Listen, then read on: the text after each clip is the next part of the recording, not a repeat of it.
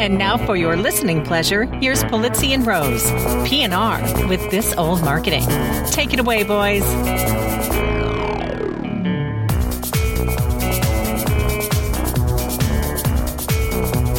Well, hello, content marketers. I'm Robert Rose, and welcome to episode number 92 of PNR's This Old Marketing, recorded on Monday, August 17th, 2015. Well, ABC. It's easy as 1, 2, 3, as simple as, you know it, do, re, mi.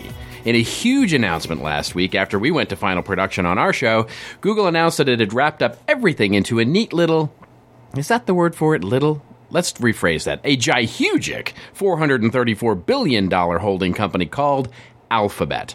So G is for Google, N is for Nest, I is for ITA, which you forget is the tiny little travel business that Alphabet has, which generates more than $2.5 billion in revenue. I wonder what T might stand for. Tweet, tweet, tweet. So whether you're going to love the idea or hate the idea, there's plenty of both out there, by the way, if you just go searching for it. It's an interesting move in a fast-moving space. We'll talk about it in just a second. But not to be outdone, Joe and I have formed our own little holding company. We're calling it Vowels. Yeah, that's right, Vowels. It's smaller than Alphabet because we're more focused and we integrate right into it. And you sound weird if you don't use us. We only focus on the A, E, I, O, and U of content. You ask why, and we say, sometimes. I'll let that one sink in. Okay, that's right. Our tagline is, we vow to bring you the best of this week's content marketing news. That's right. IOU, the most awesome trends in content, strategy, marketing, and native advertising and rants and raves. It's the AI of marketing, the IAE in any event, and of course you'll find out when this old vowel was invented. When is it, you might ask? When you and I were brought together. So A, let's get you and I moving, and let's open this show, and to help me do that is my friend, my colleague, my good friend, and the phoneme of orange content marketing, Mr. Joe Polizzi. How are you, my friend? How do you come up with this stuff? I mean, seriously.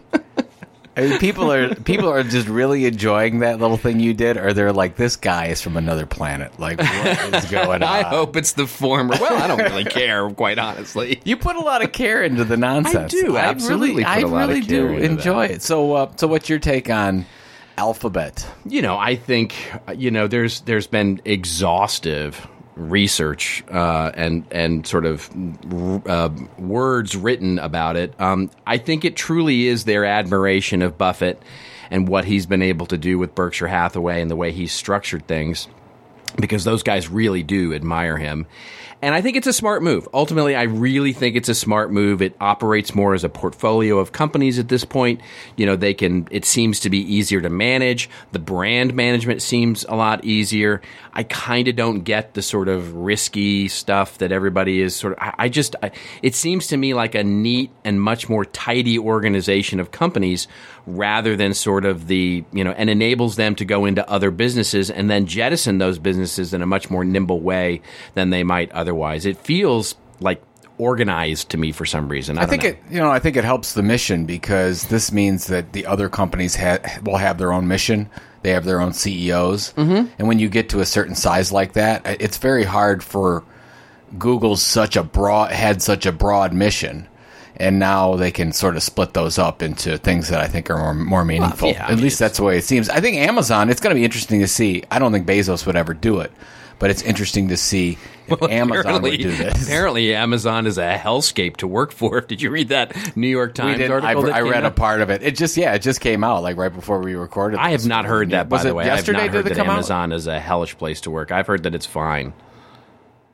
I think that everyone has their own take, and I read a couple articles on it. It just seemed like the Times were going after a certain take, and they made that take. And I don't know. I mean, that was the few that I read was were they on a mission just to go after Amazon?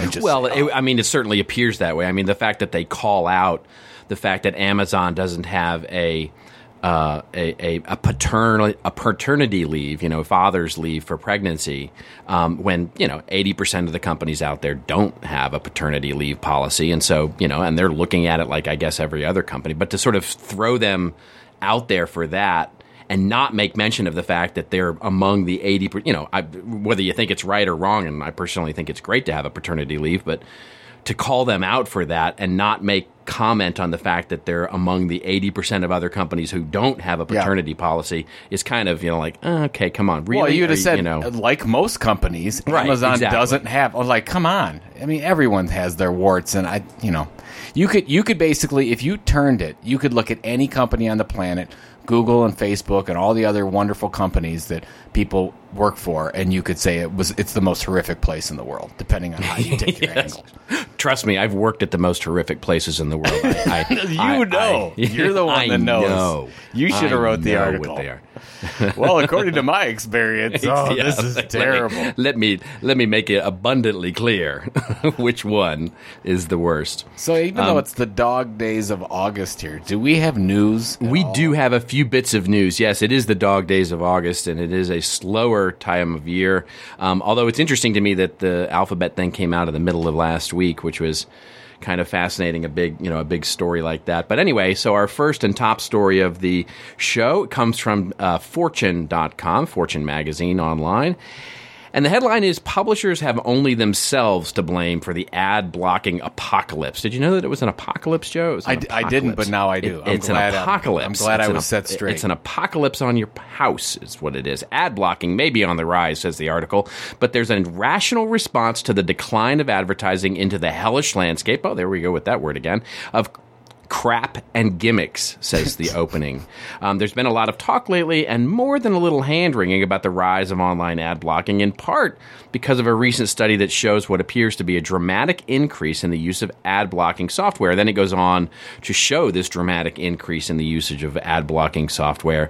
And this writer then goes on to make some conclusions about the idea of why publishers really have only themselves to blame for this sort of ad blocking. I mean, so we're in this business, Joe. What do you think about this whole ad blocking thing? Well, the first thing is this article doesn't really mention the rise of something that's sort of critical to this piece, and that's mobile. Right. This is all really talking about the desktop experience, which you and I think we just talked about on the last episode. Maybe we've got a couple years left of what we really consider a desktop experience. Most everything and all the interaction and engagement that consumers have are on a mobile device of some kind, which right now there's not a huge display advertising play on a mobile device. That's why we talked about native, because native can work a little bit better on a mobile device. I guess I wanted to get your gut check on this one, because basically the article says it's in the last year alone, because I guess according to this study by Adobe Systems and a company called Page Fair, ad blocking software has increased 41% over the past year alone and cost publishers $22 billion in lost revenue. I don't know if that number is a relevant number or not, but what I think is really the case is it's not affecting the majority of publishers and media companies. It's affecting maybe the top 1%. Maybe the Fortunes of the world, the Huffington Posts of the world, the BuzzFeeds of the world. Well, it doesn't affect them because they're almost all native. But those types of companies that get gobs and gobs and gobs of traffic, not necessarily all targeted, and they just got to throw ads in front of as many people as possible in order to monetize it. I just don't see the niche publishers, especially the B2B publishers, being really affected by this, because their revenue streams have already diversified. They've already been moving away from advertising. They're focusing on the event business, the paid content business, custom content services, research, and they've been moving that direction for the last decade.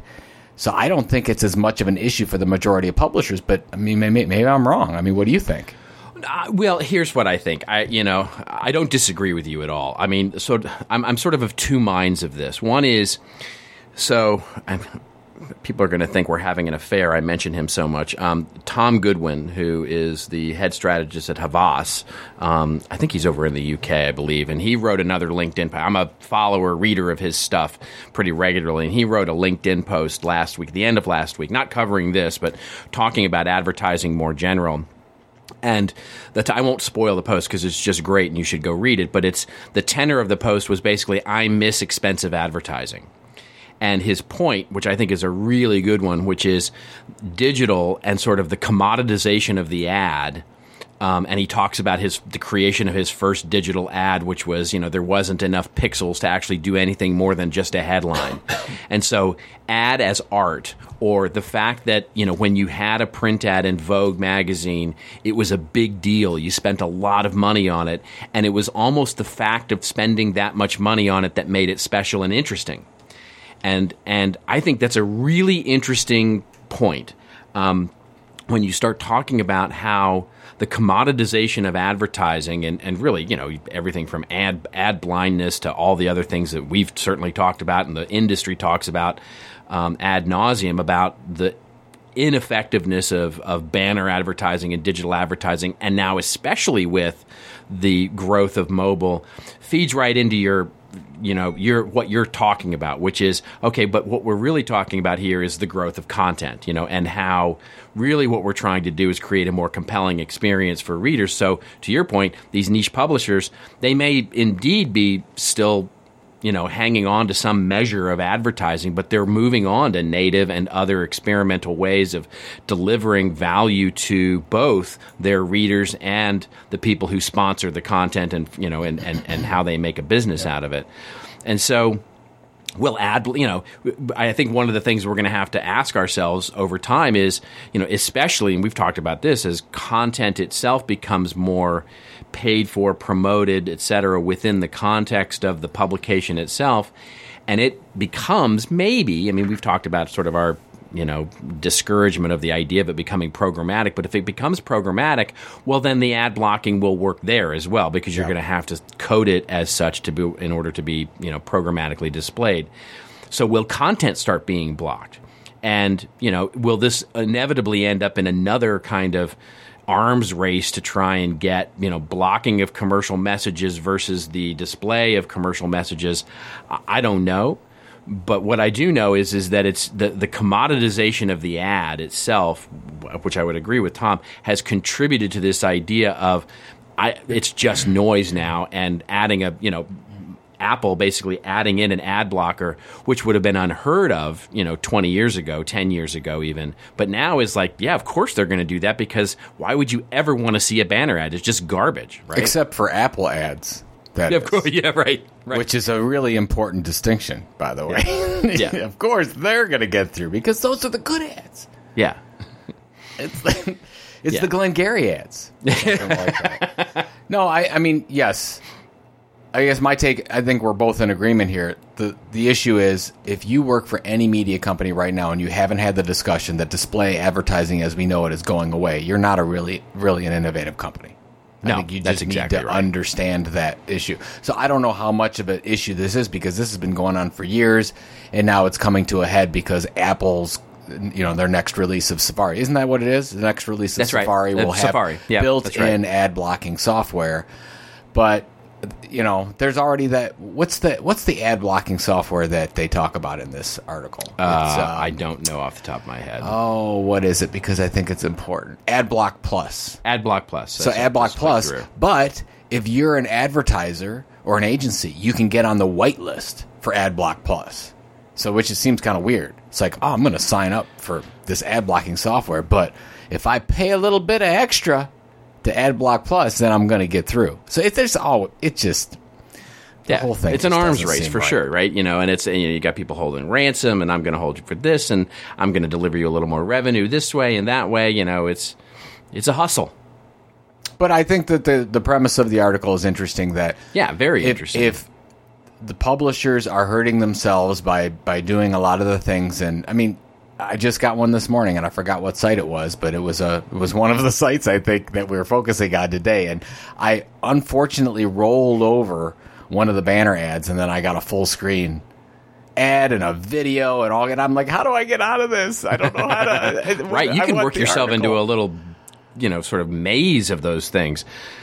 And just a quick rant, that on a mobile experience is about to drive me insane. Oh, that's the worst. When the pop-ups come up on a phone and you're trying to click the little X, and you can't even get to it, and then you're clicking through, and then you accidentally tap the ad, and then it brings you to another site, and then you can't click back because it's opened another. It's very frustrating. And I think that's the real key, and I think that's what they're trying to get to, is that publishers are killing themselves by that kind of experience. And they're just going to stop. If it was Fortune doing this and we're trying to get to this article, we're just not going to go there anymore. We got to make sure we don't. And I think that happened in a lot of cases to, even though we're going to talk about Forbes next, to a lot of the Forbes content. Once you've got the ad blocker in front of every page that you go to in Forbes. You cannot get to a Forbes article for the most part without going to that interstitial quote of the day and an ad or something like that, or you might find this relevant. And you're just sitting there waiting for the 5, 4, 3. Yeah, exactly. Please, before. Well, and then the other thing is the sheer amount of contributors, and I have trouble figuring out who's a quality contributor and who's not, because if I see it's from Forbes, I don't know right away if it's quality. And that's my concern there as well. Yeah. Well, speaking of quality and speaking of not knowing, very interesting sort of segue here into Forbes, which is our next story that we're going to cover here. And the headline is, "The Journalists Who Refuse to Admit That They're Actually Content Marketers." The author here starts out this article by saying, "Listen, I found myself in a small but meaningful Twitter spat the other day with a very minor or distant member of the royal family." That might be my favorite lead of a story. The fact that he felt compelled to let us know that he was going to Twitter spat with a member of the royal family. Tom Parker Bowles is a food critic and writer, and also stepbrother, of course, to the future King of England.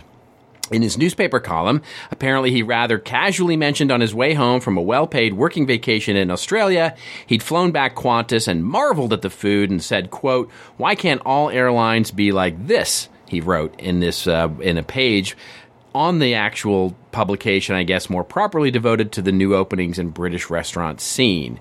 And then he tweeted back, apparently, that this was a wonderful example of quote-unquote content marketing posing as journalism, and it was a plug for the airline, and of course they got into the back and forth of that. And then the article goes on to sort of describe his idea that content marketing is kind of what journalists are doing now, especially in the travel industry. And I don't know. What did you think about this, Joe? How did it turn out for you? I have no comment. Oh no! Oh no!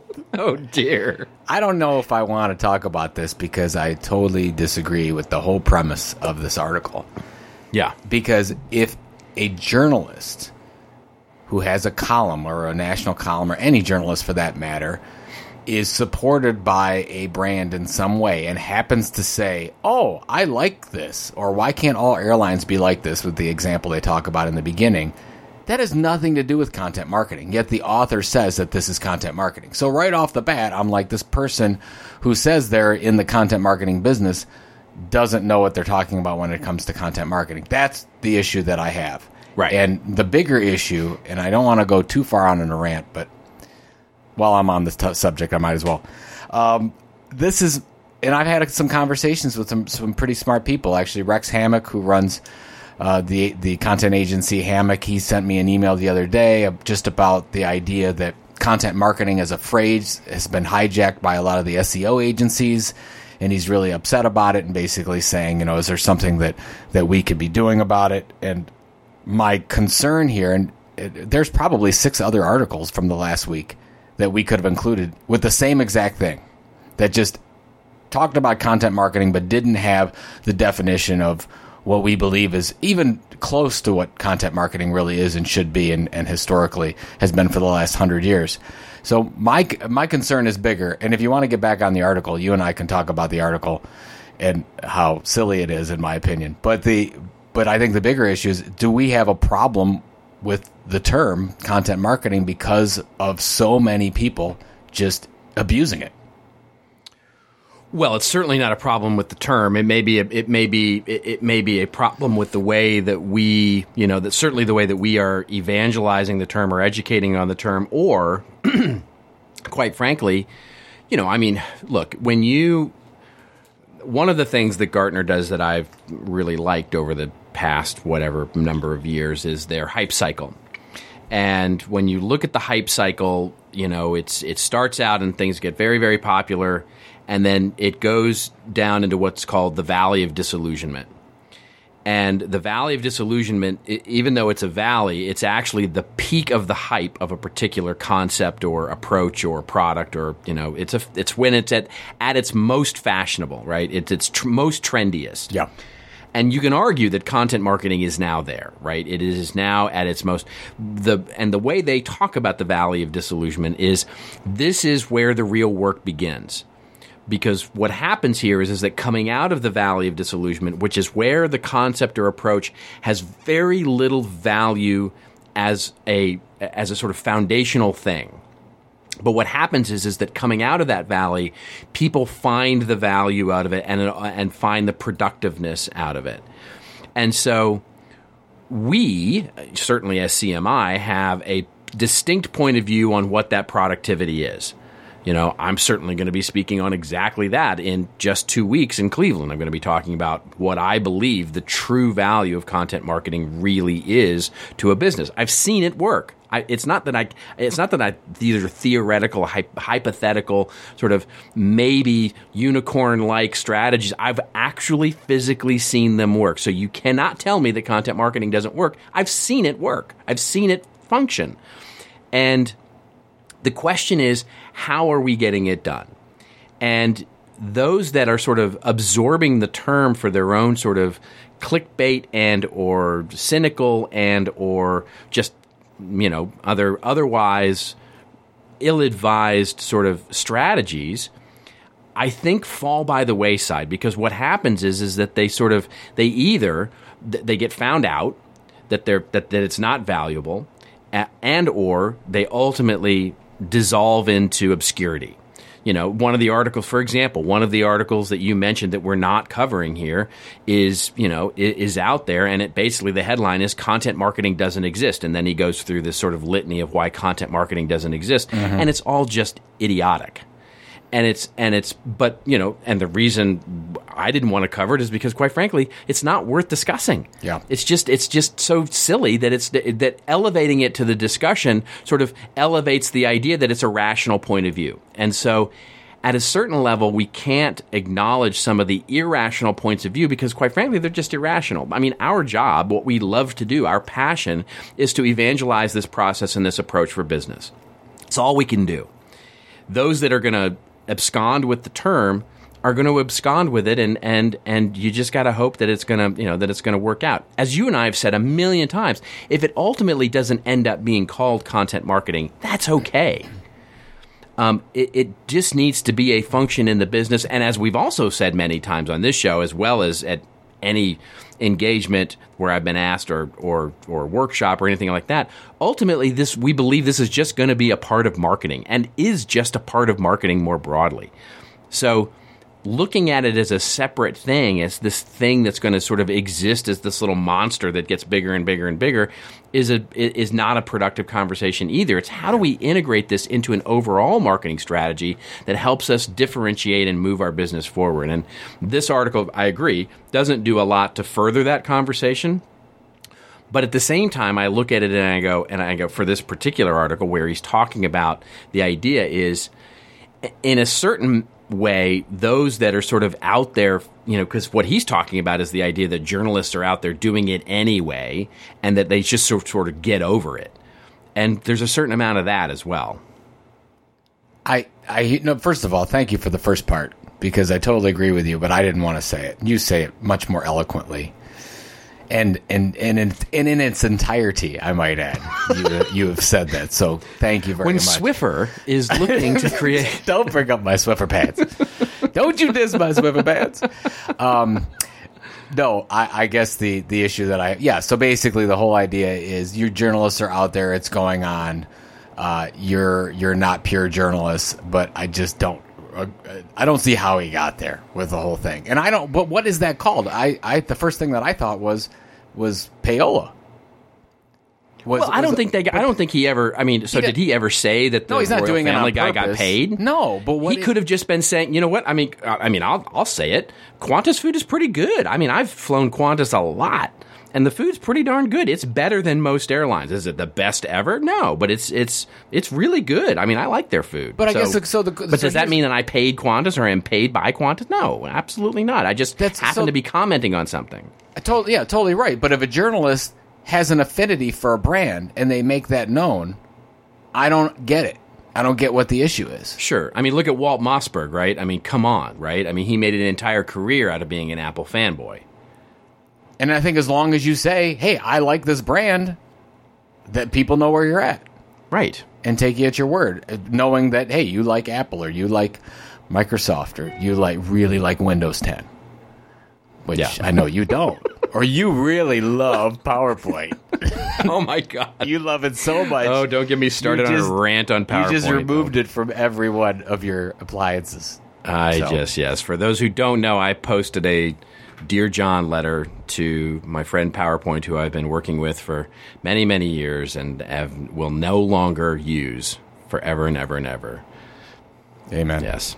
All right. Shall we move on to the next story? All right, continuing our theme here. This comes to us from ClickZ, who we haven't actually talked about in some time. ClickZ. ClickZ used to be like the thing. I don't know what happened with ClickZ.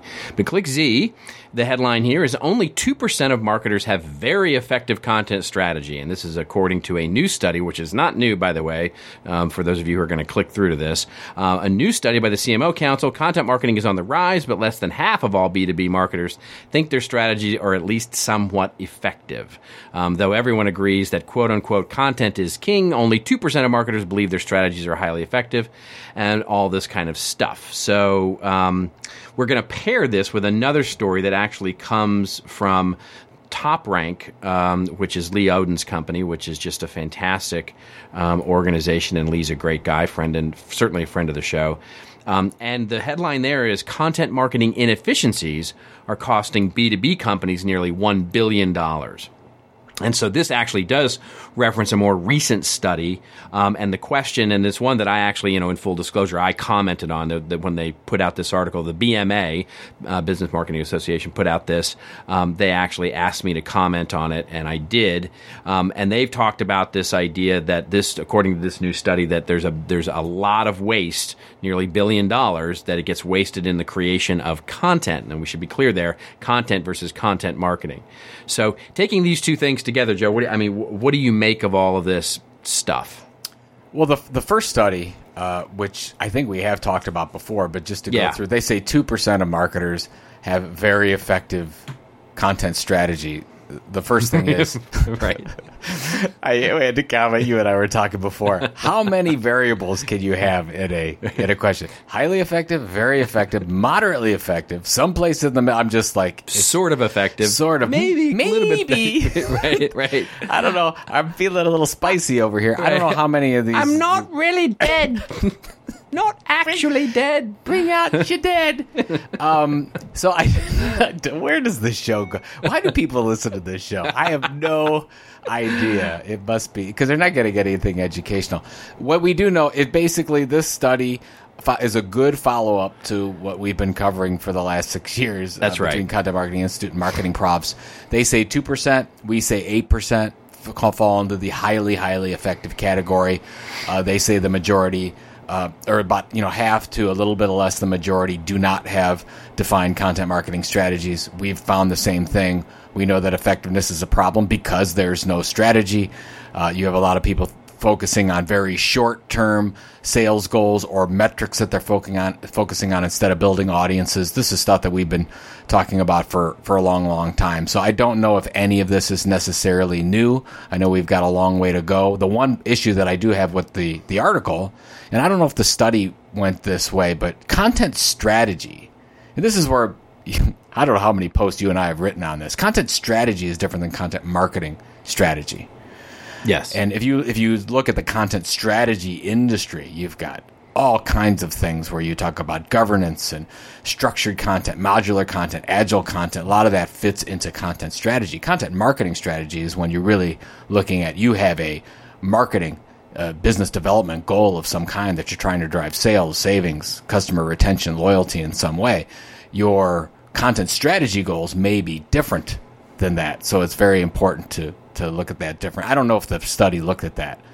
But well, I think I think one of the challenges there is that, and I guess to their credit or maybe excusing them a bit, many businesses don't understand the differentiation. No, that's either, inside, right? totally inside baseball. I think that if somebody says, "Hey, I don't have a content strategy yet," I would know what they mean inherently. Well, it depends on who you're talking to, right? Yes. If the IT guy comes up to you, or the tech docs person comes up to you, or the head of operations comes up and says, "We need a content strategy," it's like, all right, I kind of know what you're asking. But if the marketing person comes up to you, or the CMO comes up to you and says, "What's our content strategy?" it's an entirely different question. Yeah, exactly. Could be digital asset management issue, content management systems issue. There's lots of different. And there's no reason to sort of parse those words too closely. They are related, certainly. Content marketing is a part of an overall content strategy, and I think that's really what gets a little lost here in this study, is because when they looked at it, at least as far as I can observe, when they looked at content as a broad thing, right? So that means everything from the production of sales one-sheets to brochures to PowerPoints for sales decks to the webinars and thought leadership and the how-to community, as well as the customer service and everything else that marketing may or may not have a role in creating for a B2B company, but some of which is content marketing. Yeah. And there's a lot that gets wasted there. I mean, I think anecdotally, I would agree with their numbers. I mean, I've never done a study on it, but I would totally agree. The amount of content that gets created, especially because there's so many silos now in these larger B2B organizations where so many things get recreated and recreated and recreated because they're on this sort of on-demand machine of creation of content for sales, for engineering, for product marketing, for search engine optimization, for customer service and account services, and all these different things. And marketers, as a byproduct of everything that they're doing every day, are just content generators. Yep. And so much of it gets lost because there's not a great way to manage it, and in either good digital asset management systems and or good content management systems, or because there's multiples of those things. It is not uncommon for me to go into a business and have there be 6 or 7 different ways to manage content, from the blog software to the Salesforce automation tool to the web content management system to the landing page creator and marketing automation system, and all of these assets are all over the place and nobody has a good handle on them. And a lot of that, quite frankly, because content still isn't a strategic function in the business. There you go. Yep.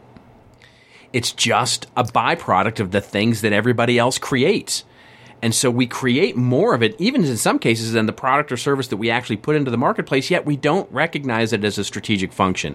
It's just this thing that needs to be sort of managed by, somebody as part of their job. And until businesses recognize, and when businesses, when I see content marketing work or when I see a content strategy working, it is because the business has recognized that content is a strategic function worth investing in, and that's the difference. And that's when you see that waste number come way down. That's what I wish that. So they interview in this article. They interviewed, I guess his name is Donovan Neil May, executive director of the CMO Council. Yes, this is what I wish. So basically, Neil May's recommendation to marketers is, let me see if I get this right. Something about beyond tailoring the lead approach, Neil May recommends marketers focus on targeting, measurement, and snackable content. I wish you would have responded to that the way that you just did, looking at it as a real strategic asset in the organization and then planning for it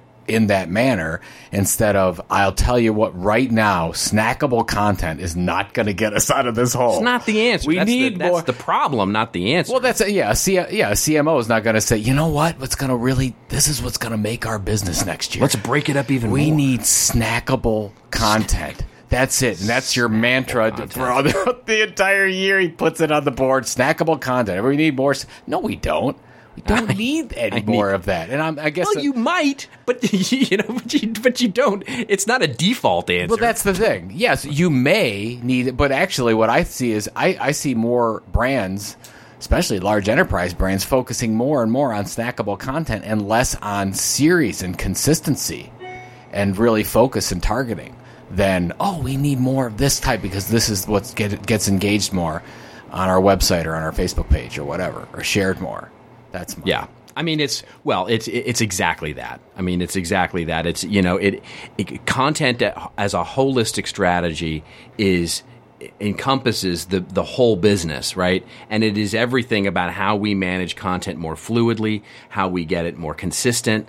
One of my favorite examples, and this is not, I didn't come up with this. This is something that I just repeat. I don't even know where I heard it first, but it's just such a great example of a great use of content strategy is if you're a business and a product manufacturer and you manufacture a product that goes against 100 different languages and you have to produce manuals in 100 different languages, how you phrase something, the way that you write that manual could save millions of dollars in the way that you word something, in the number of times that you have to translate it and the way that it gets translated and how that it gets reused in component parts and all that kind of stuff. That's content strategy. That is the heart of a great content strategy. And then part of that is understanding how to interface with marketers to tell, big story. As I like to say, content marketers, or content strategists rather, they operate with fine pens and pins and needles. And content marketers, we basically write on the walls with big magic markers. And those two need to work together, and it's really important. But it's different and related all at the same time. Well, that's the issue. I mean, even if you look at tech docs and you say, okay, I'm getting into the structured content business, and I'm going to look at creating that piece of post-sales content that before just tech docs was involved in, but now you understand that your sales and your retention and your loyalty is driven a lot by that experience they have with the content. So then that's where marketing is starting to get involved in some of these experiences. Right. And if that's set up correctly in a modular way that you can take pieces apart. So let's say instead of one PDF, it's 20 different pieces in an XML document that you can mix and match and figure out that maybe the next time that you're going to launch a particular program to a particular targeted audience, you'll know right away that you have the content versus, hey, I didn't even know it was in that document. I had no idea, but now you do, and you've saved money right off the bat, and now marketing's involved in that because you're looking at the entire customer experience instead of just trying to get them into close as you can to sale before you pass it off to sales. You might even say it's intelligent content. You might say that. You might. Some people. Some people might say that. Some people might say that. We wouldn't ever say that. No. But some people might say that. Bring out your dead. Speaking of bring out your dead, we have a wonderful, wonderful sponsor that we need to talk about. We do, absolutely. Because they know content. They know content strategy. They do. This Old Marketing is sponsored by Emma. Email marketing for the modern brand. Emma is a provider of best-in-class software and services that helps organizations of all sizes get more from their email marketing. In Emma's new Modern Marketers Field Guide, which I think you and I like the title of that. I do. Modern marketing. Yeah, modern marketing as a phrase has been out there for quite a while, but we like that. Like the field guide. Like we're going to get our hands dirty. We're going to learn something. We don't have to be scared anymore. You'll learn how to identify and use the right marketing tools to craft emails that truly stand out in the inbox and create a personal experience for every subscriber. I think your word is experience and my word is subscriber. I love it. And they go together. And they got both of them in there, like chocolate and peanut butter, my friend. Oh, I was going to say peanut butter and jelly, but now that you say chocolate and peanut butter. Chocolate and peanut butter. Oh, or mint and chocolate. Oh, well, that's good too. Or Lucky Charms too. With just the marshmallows, and then I actually forget that because I just want the marshmallows. I only want the marshmallows in my Lucky Charms. I don't want. Okay, side note, I have to say this. With my buddies and we always make fun of, hey, can we just get the marshmallows in Lucky Charms because I don't want the other stuff. I just want the marshmallows. And we went to a place on 71, which I think you stopped at, Grandpa's Cheese Barn. Did you stop there before? I love Grandpa's Cheese Barn. That was so awesome. I had such a good time there. So next to Grandpa's Cheese Barn is the fudge place and the Sweeties. Yep. It's called Sweeties. Absolutely. They had just a package of the Lucky Charms marshmallows. That was it. Just the marshmallows only. And I took a picture. You can get that online. You can buy that online. I didn't know this was a thing until I saw it. And I thought it was the greatest thing ever. That there was a business that just separated. I know they don't separate, but in my head, there's somebody that's actually gets going down the manufacturing line and you're taking out the bits you don't like in Lucky Charms and packaging the rest. Anyways, back to the field guide. Modern Marketers Field Guide can be downloaded at bit.ly/myemma-field-guide. That's bit.ly/myemma field-guide. That's all lowercase. Super, super thankful to Emma for, again, sponsoring This Old Marketing.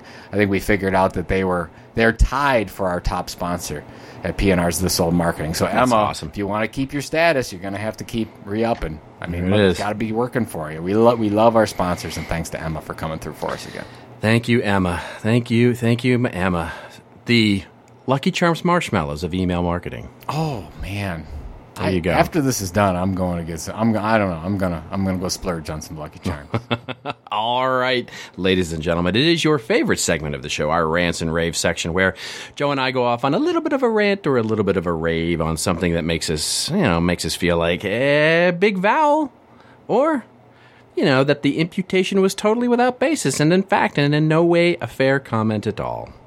So let's see. You have the first because you have this switcheroo. You have This Old Marketing. Everybody's like, oh my gosh, Joe has This Old Marketing. It's interesting that happened. But here we go. So this comes from The Observer, and a special shout out to Brian Eisenberg. He had it on his Facebook page, and I saw. Oh, I love the Eisenberg brothers. Oh yeah, they're fantastic, and this is a great article. And if you're interested in brands on YouTube, you want to read this one. So this is called Nike's Secret to Success on YouTube.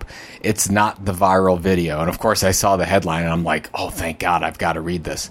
So anyways, the article goes through a strategy that YouTube is trying to push out to a lot of its big brands, and it's called the Hero Hub Hygiene Strategy. So basically the whole idea is, first of all, you've got hero content, and that's what you would, I think, consider your big viral content, or piece of video where you might have a lot of paid behind it. It may look like a commercial of some kind, but it's a little bit longer, maybe a minute or two. But the kind that you're thinking could possibly go viral, that's your hero content. Hub content, which is the regularly released videos tailored to customers' passions and interests. And this is a regular content series. So whereas the hero content is once in a while, different types of content we're focusing on there. Hub is a consistent regular series around something usually entertaining in some way, but it's consistent around a current theme. And then hygiene content, that's what I think Jay Baer would call utility type content. It's always on videos optimized to address potential customer interests, and these are often how-to videos. Now, you can go through the article for the whole thing, but the thing that interested me is this stat. So most people think that the hero content is responsible for the most new subscribers on channels like Nike on YouTube, but you would be wrong if you thought that. Their big hero content video that went viral, Winner Stays it's called, and it's on the article if you want to check it out, resulted in 75,000 new subscribers, and that's about less than 4% of the entire channel's total subscribers. What they found out is the hub and the hygiene content is what's responsible for most subscribers. Now, you and I know this. This is stuff that should be like, of course, but most people don't think of it this way. So it's the consistent content, the video series, the ongoing helpful information. That's the stuff that really builds your YouTube subscriber base. So this article is all about that. I love the idea of its video series is really where it's at compared to your big, we've got to go viral type strategy. But the one thing I wanted to add before I head to your rant or rave is they have a list in here of the top subscribers by brand. So Red Bull has 3.7 million. Apple's on here 2.1 million. Nike's 1.8 million. Right off the bat, you think, these are huge numbers. But the first thing I thought of was, why are they so small? Because if you look at, let's throw out some really crazy YouTube stars like PewDiePie or like Matt Pat, who's presenting at Content Marketing World. PewDiePie's got 38 million followers. Matt Pat, who never had any resources compared to any of these companies, has almost 5 million subscribers. So it's just interesting where, I wrote that article a couple weeks ago that I said in a lot of cases, startups and smaller companies have it easier than larger brands. I think it's interesting that you've got these one-person shops that are able to get way more subscribers than your Red Bulls and your Nikes that have these huge content factories and multi-millions, if not billions of dollars behind them. So I just think it's interesting that focus and passion play such a role. And those types, anybody can get into this and do this effectively, and I don't think it's where hero content is at. I think it's that consistent video series, and that's where you pick up your subscribers. So I love the article.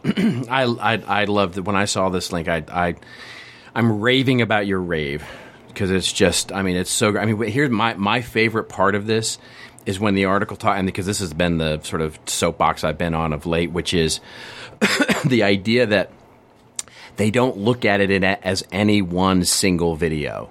They look at it as the accumulation, right? It is the collection itself that is the valuable thing, not any one sort of piece in it. And that each piece has a purpose, whether it's hygiene, hub, or hero. Each piece has its purpose, and they think about it in that way.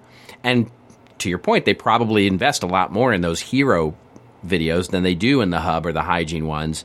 But they know that there's a purpose behind them, but it's that they measure the whole thing, not just the individual videos in it. And that is something that is lost on a lot of businesses these days, where the measurement of the individual white paper or the individual email or the individual video, the individual infographic becomes the way we try and sort of sort out some sort of marketing measurement, rather than sort of, okay, what are we actually building?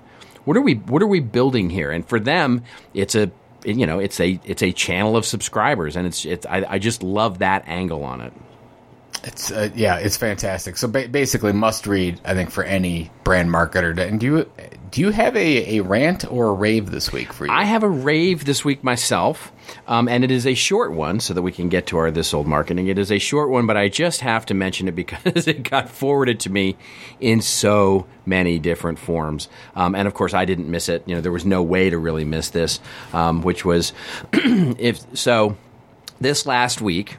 If you didn't notice, Target had quite a week. The retailer Target, that is, of course. And so what happened was, if you didn't know, they decided they were going to be coming out and phasing out their gender-specific signage in their clothing of all their stores. And so the official announcement was basically said something like, we're going to phase out gender-based signage to help strike a better balance. And they used the example, for example, in the kids' bedding area, the signs will no longer feature suggestions for boys or girls, just kids. In the toys aisles, we're going to remove the reference to genders like boy toys or girl toys, including the use of pink and blue and yellow and green paper on the back walls of the shelves. You'll see these, which I think is fascinating and interesting, and sort of, certainly who cares really ultimately, but kind of an interesting thing to do. Well, a bunch of people went absolutely ballistic, outraged. They were all outraged, which always fascinates me of how little it takes to outrage people these days. But they were outraged, and they started letting Target hear it in the social media sphere. So this guy, and I'm losing his name right now, which is his last name is Melgard, but basically he set up a sort of faux Facebook page and started to take in some of these requests. And he is a funny guy. I mean, they were classic, and none of them were politically correct, by the way. But some of them were just. But he was posing as Target customer service. He was posing as a Target customer service rep, and basically saying, and he was getting tweets, and Facebook posts like, I'm never going to shop at this dump store again. Take your natural gender and shove it, you idiots. And then he would respond with something like, just like your worldviews, your cover photo is incredibly outdated. We'd love for you to come into our new Target Photo Express and get that baby touched up. And then he posts this like antiquated 1880s photo. Just so good. Some of these are so great. You've seen them, some of them, but they're so darn funny. And so, and that's not my rave. My rave is, certainly I'm raving a little bit about that, but my rave, my favorite thing is that Target responded. And of course, publicly in a press release, they said, hey, listen, we just want you to know that, this is outside of us. We didn't do this. They've shut, they had Facebook shut it down, all that kind of stuff. But then they did something, it was just so tasty. And the link we'll post in the show notes is from an Adweek article that talks about this, where Facebook, it was just so wonderfully dry. Because of course, what he was really doing was trolling all these people who were hating on Target. So Target actually posted to their social channels. So if you know those little toy trolls that you've seen at the top of pencils or that they hang from the rearview mirror, those, they got the crazy hair. And they basically posted a picture of those trolls as a big picture, and the Facebook post basically said, "Remember when trolls were the kings of the world? Woohoo! They're back, and they're only at Target stores." And it went completely nuts, and of course, even Melgard basically responded and said, "You guys are awesome." It was just such a wonderfully dry way to say, even though we can't say we were for this, we were with you and we have your back. And it was just I thought just a wonderful, wonderful use of using content. If this doesn't make Hug Your Haters with Jay Bear, I don't know what will, but it's just a really, really fantastic. Oh, he said, because I think he was done with the manuscript, and I think he says, I've got to find a place for this. It's just really, really wonderful. So it's just and I just wanted to rave about it. Yeah, basically, if you go through because there's hundreds of articles out there about it, but it's laugh out loud funny. Some of the responses, and Target is not known historically, right? So over the last couple of years, Target has had its trouble with social media and being fairly deft with content, and this was just really, really very, very well balanced and done. I just thought it's worth raving about when they get it right. Yeah, very good. I loved it. Well, I have This Old Marketing this week. I know, you get the week off. And this was actually forwarded to us by Roger Parker. And if you don't know, Roger is an outstanding CMI supporter, contributor, writes some of the best stuff that we have on the platform, has been a writer for 30-plus years. Thought leader in the industry. So he sent us this article, and this article... He was one of the original Gerber babies. How about that? I know, I didn't even... Yeah, isn't that something? That's so crazy. So basically, Roger's done more in 5 years than I've done in my career. Anyways, he sent this article to us, and I thought this was a great This Old Marketing, and you agreed with it, Robert. So this comes from an article called... from the Huffington Post business section from John Fox, who's founder and president of Venture Marketing. 30 years ago, Aldous PageMaker changed life on planet Earth. So this is from last month, just a few weeks ago. So it's hard to believe, 30 years ago in July, Aldous PageMaker was born. And they basically go through the history of how this happened, and Roger Parker, our own Roger Parker, was involved in how this happened, and we thought that this would be an amazing This Old Marketing example. So basically, if you don't know about Aldous PageMaker, typesetters ruled the world in the time, and it was very hard for anybody who was trying to print electronically, format text, to run through typesetters. And then Aldous PageMaker comes along that can typeset this for you, and it's just a miracle, and it affected advertising agencies and writers of all kind. And this product called Aldous PageMaker was, on the Macintosh, and it was available. And a lot of people were maybe not getting it as quickly, not educating themselves quickly to the opportunities in that. And Roger saw that if they didn't educate this audience, that they might lose an opportunity. And by the way, Guy Kawasaki, who used to work at Apple, says that Aldous PageMaker saved the Mac, which I thought was interesting as background. So Roger's involved in this, and he approaches Aldous Corporation with the idea of a premium book to introduce non-designers, because this is a new deal. This is not professional designers, typesetters. These are non-designers to the fundamentals of what it takes to create an attractive, easy-to-read design and page layout. And basically pitched Aldous on this idea of creating a basic design manual. So went to Aldous and said, "Hey, I'll do this, work for hire, and basically you don't have to pay me royalties. You can do whatever you want. Create the Aldous Guide to Basic Design." They ended up accepting it, and they loved it so much it started to take off. And Roger said this was a career pivot in his own life.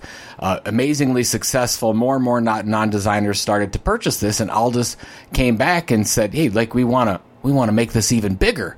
So they created another version of this called Looking Good in Print, which was a more mainstream. Of course, it moved from the basic white paper ebook feel of the Aldous Guide to a Looking Good in Print, which looked like a real book, felt like a real book, praised by the New York Times as you got to get this book.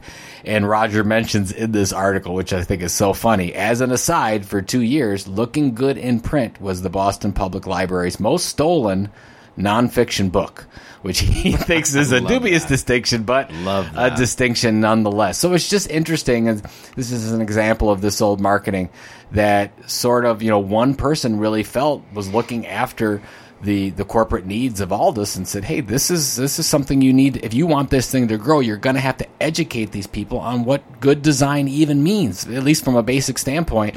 And it came out, and of course, it really sped more and more people getting this on their Macintosh. It of course helped the Macintosh, and now I think 30 years later, I think it probably had a lot to do with where we are from a word processing standpoint in general. So great example of this old marketing, and now Roger's move from being a Gerber baby to CMI contributor. He still has that baby face though. Try to map that career path from Gerber baby all the way to content marketing contributor expert. Right. So there you go. Fantastic. All right. So, I think I know the answer to this, but your head's down this week, right? I mean, it is... Heads down. Oh, man, we're working on the opening video. We're working on AV sequencing. We're getting everything set up. I'm looking at maps of the exhibit hall and all kinds of stuff. So, really, it's just interesting this year. It's different. It's almost like 2 years ago because I've also got the book launch for Content Inc., because if somebody launches there. We're launching the documentary, The Story of Content, which you star in, by the way, which I think you knew that. Hey, you're on the poster. You made No, I'm not. Yes. Is that true? You made the poster, starring Robert Rose. Don't let that dissuade you, folks. It's really good. It also says starring Joe Polizzi, but it does say starring Robert Rose. So, so we're launching the documentary, The Story of Content. It's a 45-minute documentary. It's really we've got a VIP reception right before the Rock and Roll Hall of Fame reception on the 8th. That's in Cleveland. And then I've got my book party. My book launch party will be on September 10th as part of this. So I'm just, the book thing. I'm asking for reviews, getting everything going. I'm probably doing 2 or 3 interviews a day on this thing, just trying to get it rolling. And oh, by the way, Content Marketing World is around the corner. So, but I'm not that busy. It's not that bad. I got to do I haven't touched my opening keynote yet, so that I have to do. How about you? What are you? Well, in addition to working on my session and my workshop, finalizing that, I am one of those guys who does the slides well beforehand. So I'm finishing that. I have a trip this week to San Francisco to go see the lovely folks at Robert Half, the big HR company, and work with them, do a little bit of a content marketing workshop up there, a boot camp, 2-day boot camp, which should be just a load of fun. And then I'm off to Mexico City for a couple of days the following week, and going to see some folks there for a strategy engagement. So I'll be busy leading up to the week, and then I'm taking a week off just to sort of get everything ready because I want to roll into Cleveland just hot and heavy. You're not like consulting Trump on building the wall, are you? No. Oh my gosh, that's a whole other rant. All right, fantastic. Busy week ahead of us. You got it. It is a busy week ahead indeed, and that is it. I hope you guys have a great busy week. For Joe Polizzi, this is Robert Rose signing off. And we do love those story ideas. Keep them coming, folks. We really, really do appreciate it. Hashtag ThisOldMarketing on Twitter. And, give us an email if you like email, thisoldmarketing@contentinstitute.com. And if you like this episode, number 92, do consider subscribing on iTunes or Stitcher.com. All the links that we talk about will be available in the show notes, which we, of course, put into the actual show. And, of course, in the blog post that appears on Saturday at thisoldmarketing.com. Remember, folks, it is your story to tell. Tell it well. See you next week on This Old Marketing.